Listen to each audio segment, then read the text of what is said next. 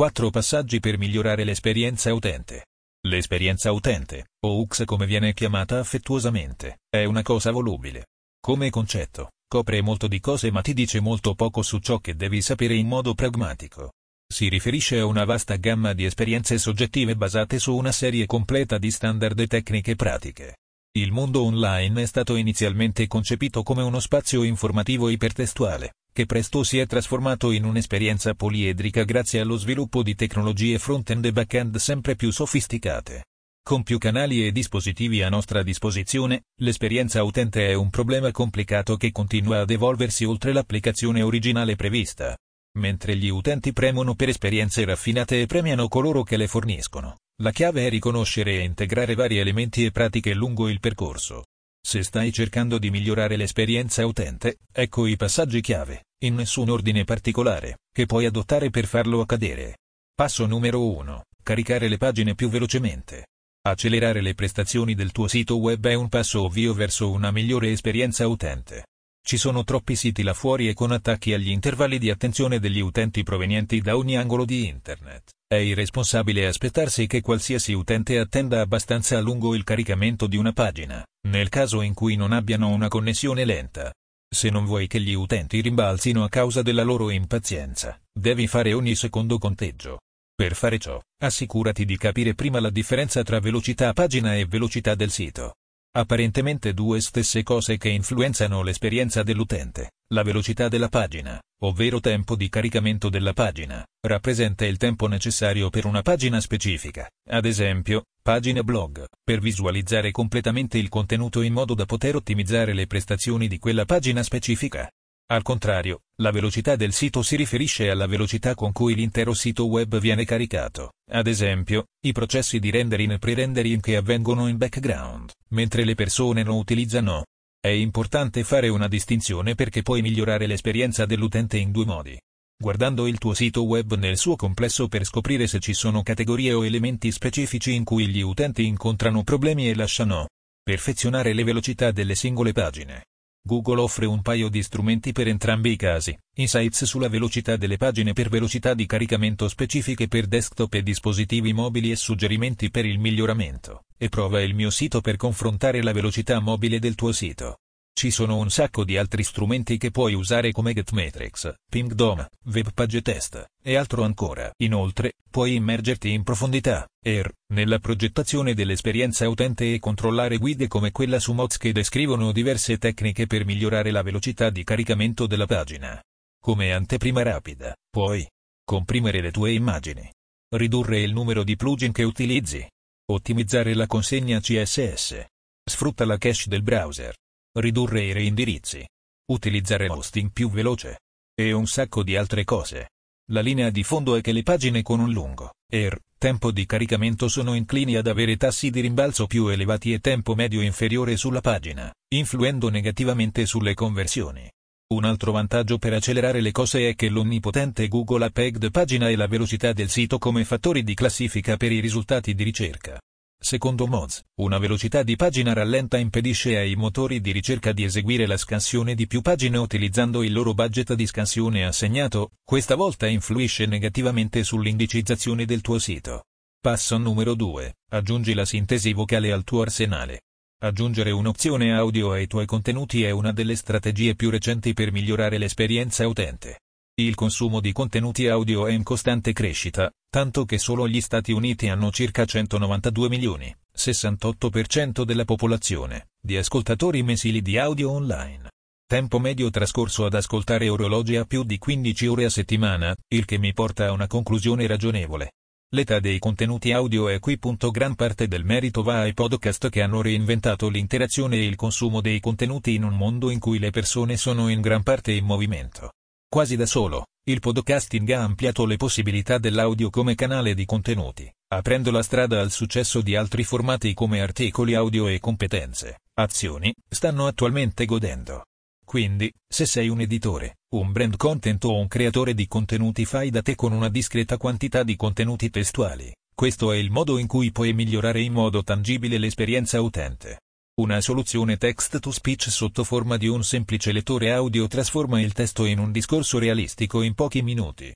Dico realistico poiché queste voci sintetiche, usando le voci reali come base della sintesi, sono avanzate fino a un punto in cui sono quasi indistinguibili dalla cosa reale.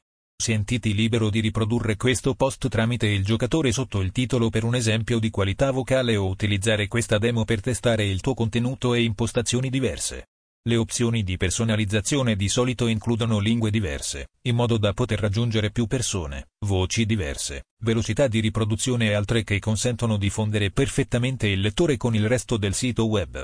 Ora, scommetto che alcuni di voi si stanno chiedendo: ehi, non sto per aggiungere altre cose sul mio sito e renderlo più lento?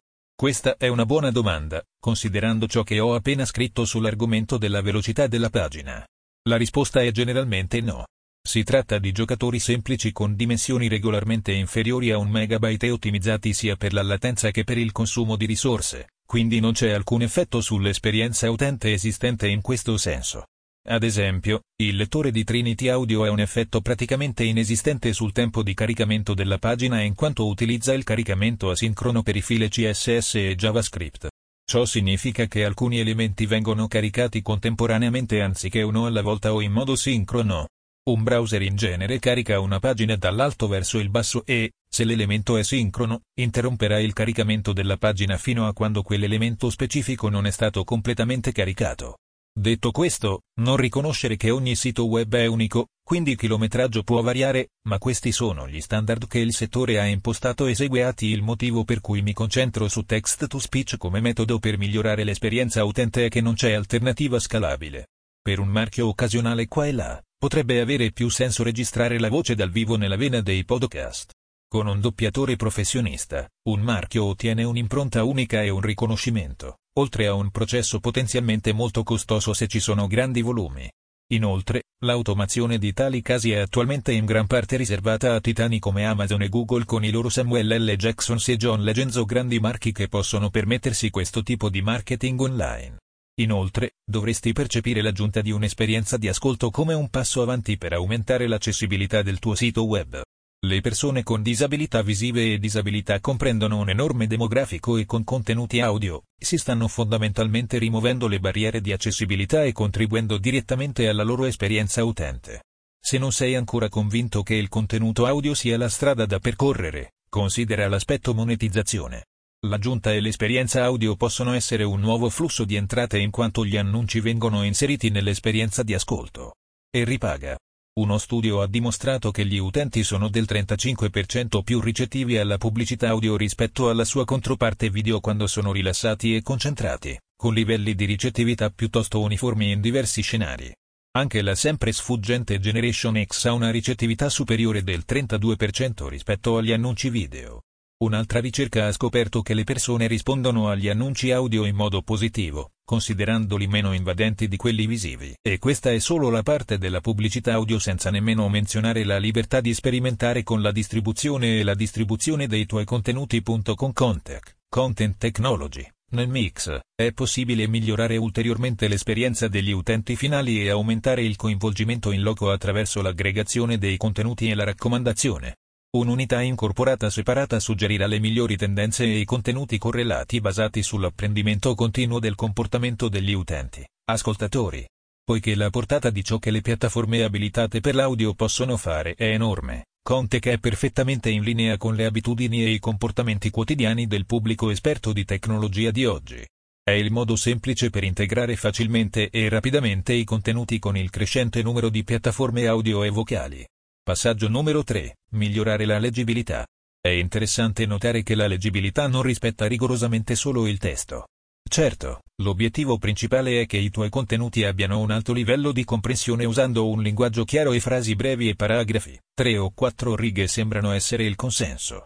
Quindi, posizionate attentamente le intestazioni per creare una scrittura strutturata e giocare con l'altezza della linea, distanza tra 2 righe di testo adiacenti, e i tipi di carattere e le dimensioni per l'accentuazione. Tuttavia, spesso un piano di miglioramento dell'esperienza utente trascura l'intero grado di leggibilità perché molte cose vanno nella creazione di contenuti leggibili, non solo testo.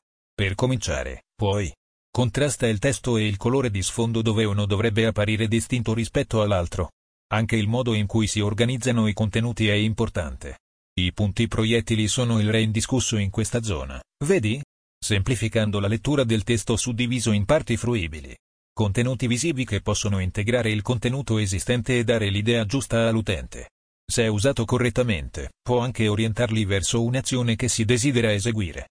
Come specie, comprendiamo le immagini più velocemente del testo, e questo è qualcosa che puoi sfruttare in quasi tutte le situazioni. Caso in questione, promozione da parte di un produttore di cioccolato di una barretta di cioccolato dall'aspetto tridimensionale e un CTA pronto alla sua sinistra. Anche se all'inizio non sembra così, la leggibilità è una parte abbastanza ampia e importante dell'esperienza utente. Come con tutto ciò online, è possibile utilizzare strumenti come Readability Test Tool e Leggibile per misurare e ottimizzare la leggibilità.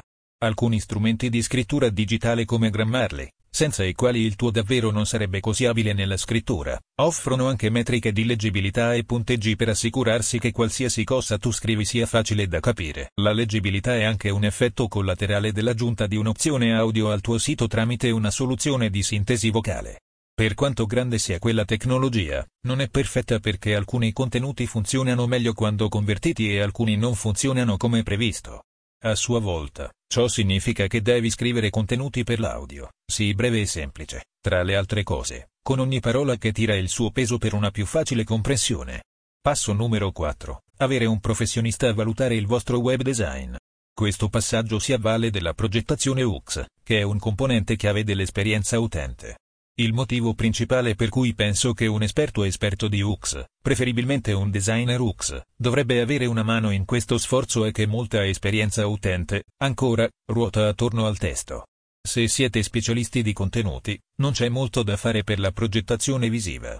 Tuttavia, consigli o suggerimenti di un professionista possono migliorare enormemente l'esperienza utente assicurandosi di avere un design copy-friendly che migliora la leggibilità della copia. E questo è solo un esempio specifico.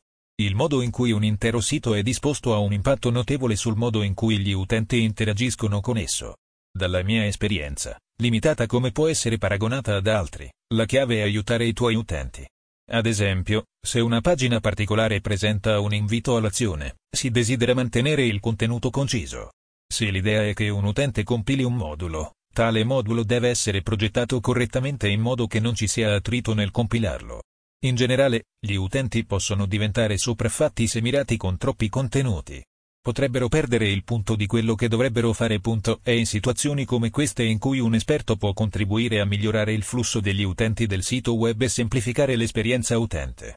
Se i soldi sono stretti, c'è sempre un'opzione per seppellire la testa in questa materia e uscire da solo come esperto. Con le informazioni pertinenti disponibili a pochi clic o tocchi di distanza, è una valida opzione se hai il tempo e la dedizione. Il percorso verso una grande esperienza utente inizia con la rimozione dell'attrito e l'adattamento alle esigenze in continua evoluzione.